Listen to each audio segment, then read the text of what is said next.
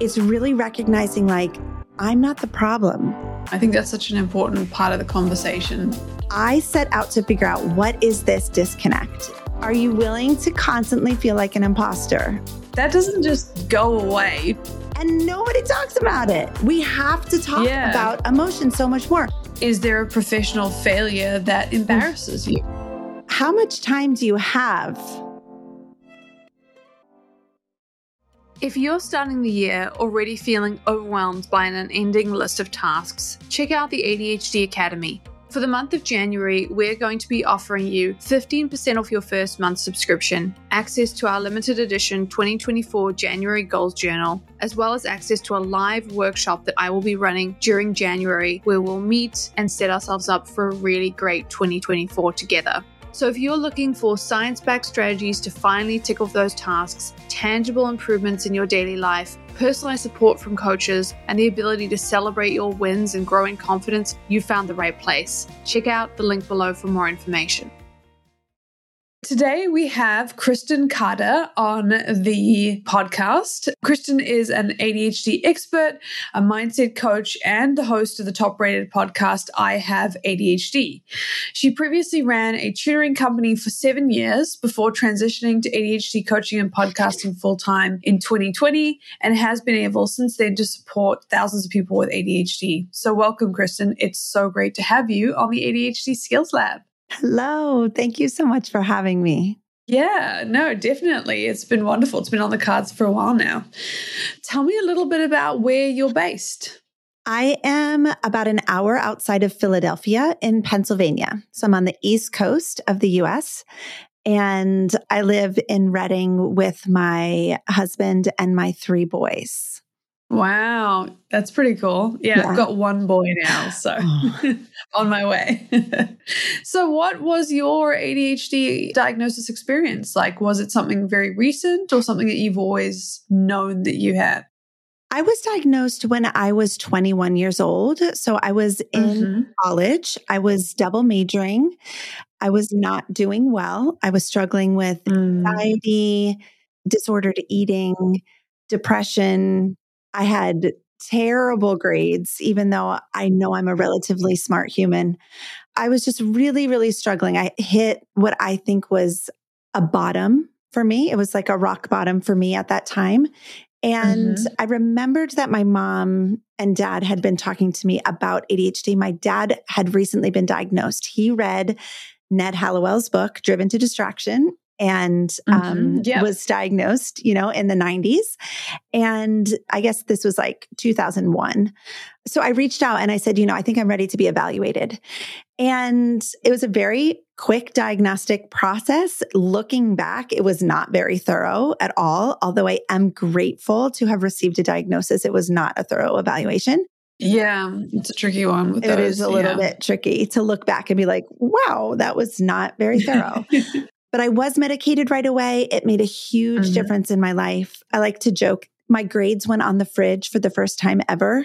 It was my own fridge in my college apartment, but they're on the fridge. And so that was great, but I didn't know anything about ADHD. Nobody told me about what it meant to have ADHD. I knew it meant that I struggled to focus, obviously, but I didn't know anything else about it. And I didn't really think about it much for the next 10 to 15 years. I took medication, but I didn't really think about it. Yeah, it is interesting. I think it depends on how you get access to ADHD, because I have heard to those sort of both of those stories, the story of I got a diagnosis and then I just got medication and that was it. Yeah. And then there's I got a diagnosis and it was a very transformative experience. I went back through my past and I sort of reframed myself and my ADHD myself based on my understanding of it. So it is interesting. I think we're seeing more of the second one now, but at the time, very much the first one. For sure. And, to think about, this was pre-internet. I mean, maybe the internet, it wasn't actually pre-internet, but it was pre-social media, pre-going to Google for everything. The internet was there, but we did not use it in the same way, right? In the year 2000, 2001. And also now I understand that I also was suffering from complex PTSD as well. And so I just did not have the capacity or the capability to do a deep dive. I needed to just triage and just take the medication and get some relief. And that's exactly what it was for me. And now it's so good that people are doing a deep dive sooner, but I did not have the capacity to do that at the time. Yeah, definitely, definitely. And so what, like for you in terms of that deep dive, what was it that really sparked the, I need to go further, I need to understand both my ADHD and then also potentially, my other things that might be coming along with it? Sure. Yeah, that's a really good question. So my deep dive into ADHD really started when I owned the tutoring center and I was working with so many ADHD students, and I just could not figure out why I was attracting so many people with ADHD. Like now I know I'm literally a magnet for people with ADHD, but I didn't realize it at the time. And, I was working with so many students who were struggling in school. I knew I had ADHD and I could tell these kiddos were super smart and there was just a disconnect. And so I set out to figure out, what is this disconnect? Let me learn about ADHD so I can help these students. And so I started reading all the books. And then when that was happening, I uncovered for myself, oh my goodness, everything I hate about myself is actually a symptom of ADHD. I cannot believe that I thought I was just flawed. I thought I just had these character flaws. I'd been diagnosed already for a decade, but didn't know.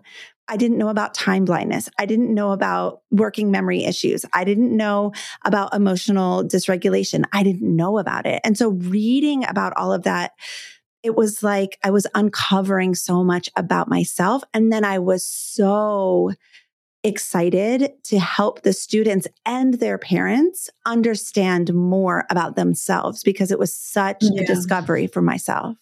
Yeah, definitely. And I think it's really interesting what you said just before about the idea that everything that you saw as a character flaw was ADHD, because that's a very powerful statement, I think, for two reasons. One is you're talking about ADHD, but also because we often have the sense of, if I don't really understand what's happening, then it does feel like a character flaw. You're not neurotypical. Yeah. And that's the norm. And so you're outside of the norm. So therefore it's easy to see how that becomes a thing if you don't understand it. And it's really interesting to talk to somebody who had the diagnosis, had the medication, but still didn't have that understanding. Yes, it's wild to think about now, right? Because we have access to so much information. Like every third video on TikTok that comes up is about ADHD and like how it manifests in your real life. And it might be your TikTok, but I understand because my TikTok is now the same. That's so funny. It's just like we didn't know. Like nobody told me. And could my parents have learned a little bit about it and told me more? They could have, do I wish they had? I do. But it had to be a self-discovery, and it didn't come until my 30s. Yeah, no, definitely. And it is interesting because I've had people on who are even, more advanced, and they were diagnosed in the 80s or even old, previously to that. And I had Peter Shankman on recently, and he was talking about it as, naughty kid in the back of the class. Sure. That's what it was. So there is this sense of like, what we had, which was medication diagnosis, it's a kid thing, you might grow out of it, that's kind of all we know, was even more even more extrapolated back then. And so now it's amazing to have all these resources. It really is. And it's so poignant what you were saying earlier, like you think it's a character flaw until you understand the symptoms. And I think it's really recognizing like, I'm not the problem. Like my ADHD is the problem, but I'm not the problem. So if I can work on solving the problem of ADHD, and I can kind of delegate the blame to ADHD rather than to my character, there must be something wrong with me. I must be really selfish. That's what I was told. And that's what I thought, that I was really selfish. I'm actually not a selfish person, but that is kind of the stigma that I carried because I was always late, because I was impulsive, because I made decisions about me. And so, to be able to put blame where blame belongs and then work within the context of solving that problem is just such a gift. Yeah. And not just the blame for problems, but also understanding some of those strengths. Because I want to get into your long entrepreneurial history, which I'm sure ADHD didn't, there's struggles, but there's definitely strategies there as well, which can be very helpful. So you have a very long entrepreneurial history dating all the way back to 2012. What made you decide initially to run that first business? Actually, that was my second business. So my first business, I know, was in 2004. I started teaching voice and piano lessons. At first, I would just go to people's houses and teach their kids piano. But then it became more of a music studio. And I had 25 to 30 repeat students every week. I came out of college wanting to do that, but it got really boring. Girl, it got so boring. How many times can you hear little Johnny play Mary Had a Little Lamb, and then he doesn't practice for the week, and then he comes back and you're just oh, we're doing this song still. So I had a couple students who excelled, and they were such a fun, they were a joy to teach. And a couple of them have music scholarships. A couple of them are they're doing very, very well. But that's 3 out of 30, right? And so the majority of my time was just so frustrating. And so I transitioned into tutoring. It was a much better fit for me. And I started that business because my mom was being trained in this brain training program. And I was just talking to her about it, and it sounded so fascinating, where you train the underlying cognitive skills of students. So you're not just tutoring, math and reading, but you're helping them to become better learners. So really essentially helping the root cause of the problem, not just put a Band-Aid on the symptom. And it was so fascinating to me. And so I ended up going out and getting trained with her. Now we didn't live near each other. So she started tutoring where she was, and I started tutoring where I was. And I just grew it and grew it and grew it. That was fun. Yeah, definitely. You had quite a few people, I saw it was 7 tutors. Definitely. That's very, very awesome. So at that point, were you thinking ADHD strategies, or were you just thinking strategies? I'm curious whether anything that you found helpful either at the time or looking back as an ADHD entrepreneur. That is a great question. When I really began to learn about ADHD, one of the things that I realized was that I couldn't really continue to grow if I wasn't going to get help. And what I mean by help is administrative support. And so, yes. And so that's something that I implemented in the last couple years in that company. And that's one of the things that really helped me to grow it. Being able to have 7 employees was having that administrative support and being able to offload some of the things that I knew were quote unquote easy tasks, but I was not doing. I know they're easy, but they're not suited for my brain. So I need to hire someone who is suited to do this work. And so that was really, really helpful. And I think that I always tailor my work environment to suit me. And I just do that out of survival, a need for survival, not narcissism, but I need to do it because I need to survive. So I create a lot of meetings with my team so that I'm co-working. I really enjoy co-working. And I offload a lot of the administrative tasks, and working with people is just very energizing for me. So I make sure to do that as much as possible. Yeah, that's a really great strategy. And a lot of stuff there I do as well. Definitely. Love that admin support. Yes. Oh my goodness. Academia is less supportive of admin, and man, it's a different life. It's bad. Yep. So what were some of the particular struggles that you experienced as an entrepreneur with ADHD? Anything that comes to mind? So in the past, I would say things like the very detailed tasks are hard, right? And so things like bookkeeping and making sure that the bills get paid on time, and making sure that I am where I need to be on time. All of those things have always been a struggle. scheduling when I first started out was a huge issue for me. And that was a big learning curve. I really had to put a lot of energy into learning how to scheduling my students. Cause at the time I was doing all the scheduling myself, scheduling my students, scheduling my employees, scheduling myself, showing up where I needed to be.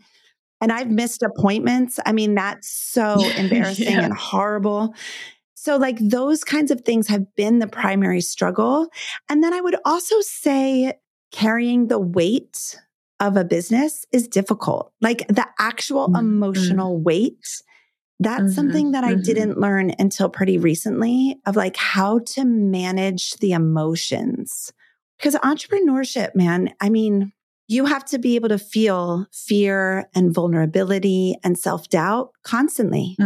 You have to be able to carry that with you constantly. And so I was not well versed in emotional intelligence. So that was something that I really struggled with back in the day. Yeah, that's a really, really good point, and something I don't think we talk enough about as entrepreneurs, especially with ADHD, because there's that emotional dysregulation piece. And that means that it's tough, but it's particularly tough if you're running your own business and things are going up and down all the time. It can be exciting. There's heaps of dopamine, but also there's heaps of opportunity to become emotionally dysregulated for sure. Absolutely.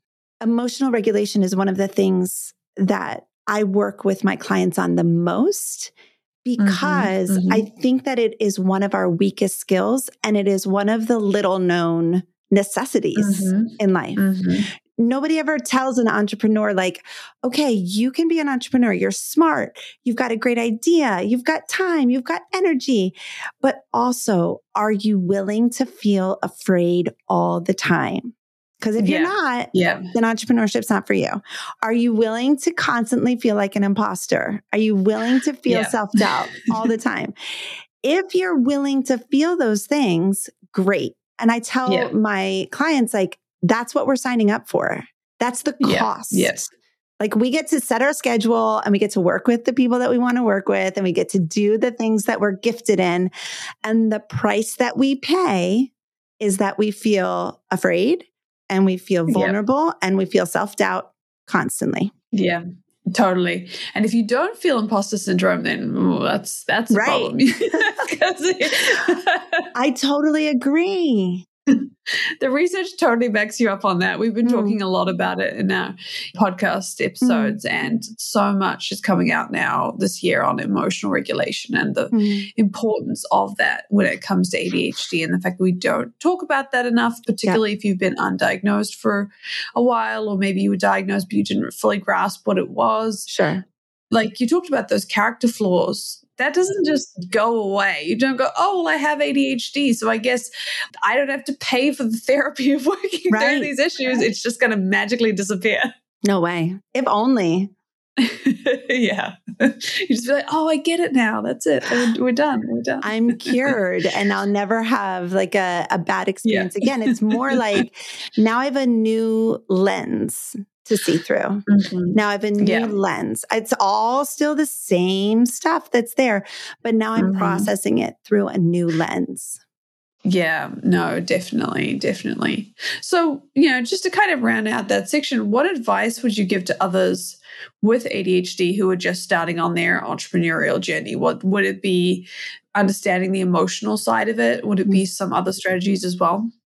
For sure, I would say figure out how you can support yourself in growing your emotional intelligence and your willingness to feel uncomfortable, because an entrepreneur will feel uncomfortable constantly.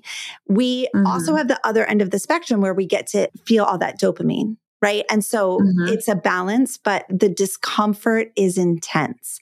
And so whether it is a coaching program or a therapist or somatic healing practices or whatever the case may be, figure out how to identify, soothe, and process your emotions. So that's for sure. And then the other thing that I would say is hire administrative support before you think you need to, before you think you deserve to.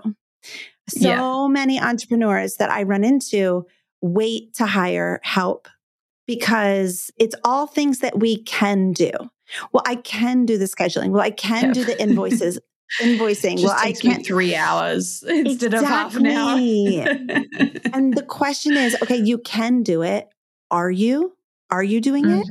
Are you doing it efficiently? Are you doing it on time? Is it taking all of your emotional, spiritual, mental energy to complete those tasks that you could hand off?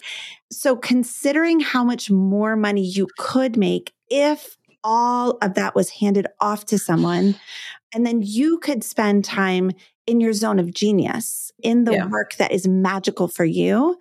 And so, I always like to say, hire help before you think you need to.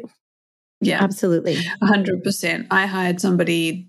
This is also my second business. Actually, we did something before and no administrative support. And this time we hired somebody and wonderful. She's still here. Shout out to Robin. She's amazing. Hey, Robin. That's awesome. She's great. If you ever talk to anybody on the internet, it's going to be Robin.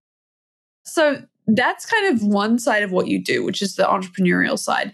I also wanted to talk about the podcast because you started a podcast, in 2019. It's been very, very popular, listened to by so many people with ADHD. And it's something that I always see brought up when people say, hey, what should I listen to? I have ADHD. So I wanted to kind of chat about that and hear, first of all, I'm sure you have many, but are there any particularly memorable episodes that you have throughout your years? Yeah, absolutely. The podcast is one of the greatest joys of my life.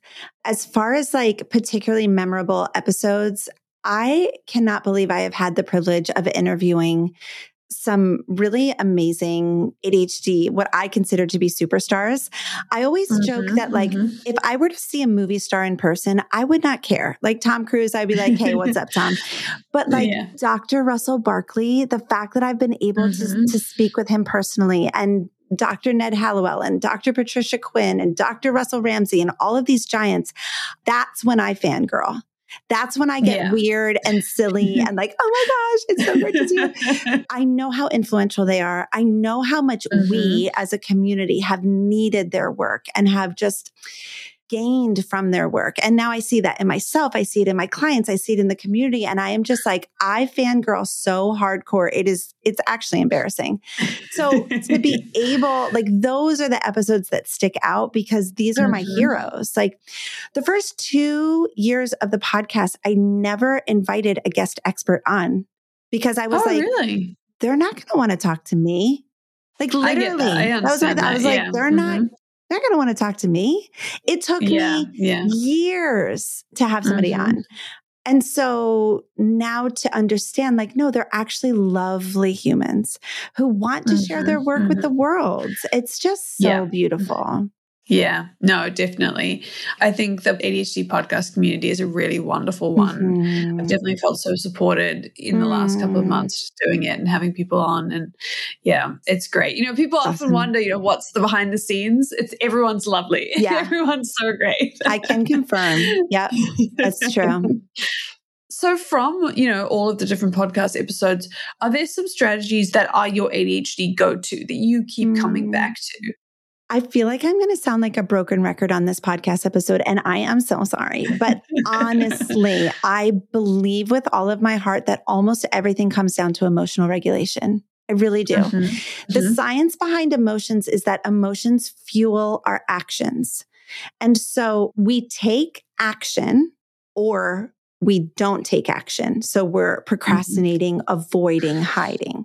We're either taking action or not taking action because of an emotion. And so an ADHDer comes to me or to you or whoever and says, I can't figure out why I keep doing this thing, or I can't figure out why I can't make myself do this thing. The answer is an emotion. The answer is an emotion. And nobody talks about it. We have to talk about emotion so much more. If emotion fuels our actions, then the problem is not the action that we're taking or not taking. The problem is what emotion are you feeling? What's happening in your body that is either causing you to take that action or causing you to avoid, hide, procrastinate. Yeah. And so if we talk about procrastination, like that's just a go-to for somebody with ADHD, right? Like we struggle with procrastination, full stop, end of story. The reason why we procrastinate is because of an emotion. Okay. So yeah, I mean, I think that's definitely, the research indicates that that is for sure a big part of it. So if you were to talk to somebody, say they are struggling, they're on the couch and somehow they're talking to you, maybe, and they're experiencing, McCabe talks about that wall of awful. Nothing's getting past that right now. Maybe they're on their phone. What advice would you give to get that person from where they are to doing the thing, to starting the thing? Okay, it's perfect. And I can actually see myself on the couch. I can see myself 10 years ago on the couch on the phone. I just dropped off 2 kids at preschool and I'm like, I have 3 hours to get work done. I have 3 hours. Kristen Carder, this is a gift. You have 3 child-free hours. Why are you scrolling on your phone? And I would just scroll and scroll and scroll and scroll. Here is the turning point. You check in like the nurturing mom that we all wish we had. And you check in and you say, hey, what's going on? What's going on there? What's coming up for you? What are you feeling right now? So if I were to have paused in that moment and really just given myself, I think it would have taken 15 seconds. Kristen, put your phone down, honey. Give yourself 15 seconds. What's coming up for you? Why don't you want to do your work? I would have been able to say, I'm scared. I'm scared. Yeah. If I go do my work right now, I was at the tutoring business at the time. I'm going to have to make a direct offer to someone and say, do you want to work with me? It's going to be this much money. And that's really scary. And I don't want to do it. Yeah. And so then if I can recognize that fear, oh, that makes sense. You're feeling fear. Like that's really vulnerable and exposing to put yourself out there like that. Okay. That makes sense that you're feeling fear. Can we sit with this fear for a second and just let it be in our bodies? Okay. Yep. I'm like, nope. I'm really feeling the resistance to that. Right. And that resistance is why Kristen Carder was sitting on the couch scrolling when she knew she had 3 free hours. You have 3 hours, Kristen. This is your time to work. Go get it done. Why are you sitting here on the couch? If we don't just let ourselves pause for just 15 seconds, what's coming up for you? Why are you sitting here? Why don't you want to do the thing? Instead of saying, I don't want to do it. I don't want to do it. I don't want to do it. Ask yourself, honey, why don't you want to do it? Tell me everything. Yourself, your inner voice will tell you, I don't want to do it because I'm scared. I don't want to do it because I don't want to fail. I don't want to do it because it's going to be boring and I don't like to be bored, right? So there's going to be an answer. Let yourself answer. What we're not really good at is creating a safe environment for us to tell ourselves the truth. Because telling ourselves the truth, it's really hard. And it's because we've been judged probably since birth, right? We're like neurodivergent babies are not easy to parent. I've got 2 of them. I know. Like I understand. So we've been judged since birth. And so we mask to the world, but we also mask to ourselves. We don't tell ourselves the truth. We don't say, I'm scared. I need help.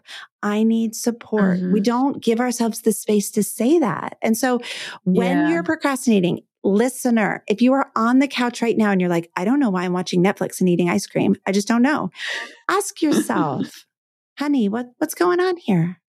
Why don't you want to do that thing? And the truth is probably going to be, I'm afraid. It's going to be boring. It's going to be uncomfortable. I don't know where to start.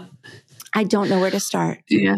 So good. And then the question is, so that's like a separate piece. So if it's an emotion like I'm afraid, I feel exposed, I'm uncomfortable, whatever, then the question is, are you willing to feel that in order to live the life you want to live? So like if I'm going to be an entrepreneur, I have to feel afraid. If I want to get that new client, I have to write this email that makes me feel scared. Are you willing? If you're not willing, you need to go work at Starbucks. And that's fine. Like, that's totally great. Like, we could go get a job there today. And I say that to my husband a lot. I'm like, maybe I should just be a manager at McDonald's. And he's like, is that what you want? And I'm like, no, I just want to know that it's an option. So like tomorrow. Just want to know that you'll let me do this. Right. Like if I could be a great manager of a McDonald's franchise, right? Like, and I wouldn't have to look anybody in the face and make them a direct offer. I wouldn't have to sell. I would just like manage and it would be great. So figuring out what is going on is just such an important thing. And so in summary, I think that the biggest thing that is woven throughout my podcast episodes and the biggest tool that I try to teach is learning that emotional regulation and being able to, even when you're saying like, I don't know where to start, to sit with that confusion. Okay. So are you feeling confused? Yes. Okay. What does that feel like? Are you willing to just take the risk of starting somewhere? Because even that is like, I don't like the feeling of taking a risk. It's still an emotion, right? Like I have to choose a place to start. And that feels dangerous. Yeah, definitely. Definitely. No, I think that's such an important part of the conversation that doesn't always get had for sure. Yeah, definitely. Well, we have a few ADHD Skills Lab questions. These are just questions we ask everybody. Cool. So I'm going to start you off by asking about the professional achievement that you're the most proud of. You know, I saw this question in advance and it is hard to give yourself credit. Do other people say that on here? Because it is just like really, I was like, oh my gosh, I would so much rather talk about my F-ups than talk about the good things that I think that I've achieved. I will say that when I grew my business to a 7-figure, like a sustainably 7-figure company, and it was just kind of like transitioned into that realm of like, this is a legit 7-figure business. That was a new era for me. That just really felt like just an achievement of entrepreneurship that I've been working towards since 2004 and feeling like I can actually do this. And it felt really like a new level unlocked kind of is how it felt. Yeah, definitely. Yeah. No, for sure. And on the other side, is there a professional failure that embarrasses you or embarrassed you, and how did you deal with it? How much time do you have, my friend? Everybody says that.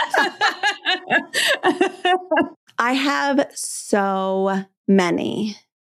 A couple easy ones are like appointments that I missed and just feeling like, how in the world can I call myself professional and not show up to an appointment? You know, like someone's paying me money and I'm a no-show. Like that always feels absolutely terrible. And that doesn't happen anymore because I have so much support. So another plug for getting yourself support ASAP. There have been emails that I've accidentally sent, you know, like to a list of 20,000 people being like, oh my gosh, that was the wrong use. So like, that's really embarrassing as well. But I would say overall, like the biggest thing that I'm still kind of grappling with is I don't believe that I was coaching in a very trauma-informed way prior to like 2 years ago. And so I feel like I started the first half of my coaching journey in a very trauma uninformed. I'm not sure how to say it, but I just don't feel like I was as empathetic as I wish that I was. And so looking back, and I can pinpoint exactly why the school that I was trained at was not very empathetic. I kind of emulated a lot of people that now I look back on, I'm like, oh my goodness, I don't even want to be associated with them. Yeah. But it's on me to take responsibility for my part, which is I don't think I operated in a very empathetic way. And if you listen to the podcast all the way through, like some people go and they like binge it and you can hear a definite shift in just even the way that I talk to people. I just was not the same person 4 years ago that I am today in that way. Yeah. And that's good. And that makes sense. And I think a lot of times with ADHD, especially 4 years ago, you know, a lot of the support out there was very like, so what did you do wrong? And, you know, like it kind of came from that place a little bit. And there was a lot of that. That makes a lot of sense in many ways. If you had an ADHD life motto, and this is just probably going to be one of many in your life, what would it be? You are not the problem. Yeah. That's it. I love that. You're not the problem. I love that. I used to walk into every scenario, every conversation, every interaction thinking, I'm the problem here. I'm the problem. Like, what did I do wrong? If anybody was upset, I assumed that it was my fault. Somehow this has got to be my fault. And so just understanding now, like, you're not the problem has been so freeing. Yeah, no, 100%. That would do it. Yeah. I love it. Well, thanks so much for taking the time to share your story and your ADHD skills with us today, Kristen. It's been great to see you. Where can people find out more about you and what you do? You can go to my website, ihaveadhd.com. And you've already mentioned the podcast, the I Have ADHD podcast. And I hang out on Instagram, if anybody likes Instagram, at I Have ADHD podcast. Yeah, no, and it's really, really good. So definitely check her out. Awesome. Well, thank you so much for coming on. It's been really wonderful to talk to you. Thank you so much for having me. It's a pleasure.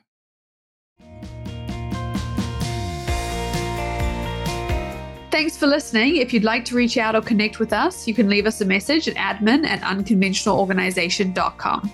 You can also find out more about our ADHD coaching organization, read our free articles, or sign up to our online courses at unconventionalorganization.com. That's organization with a Z or an S. They both will get you there.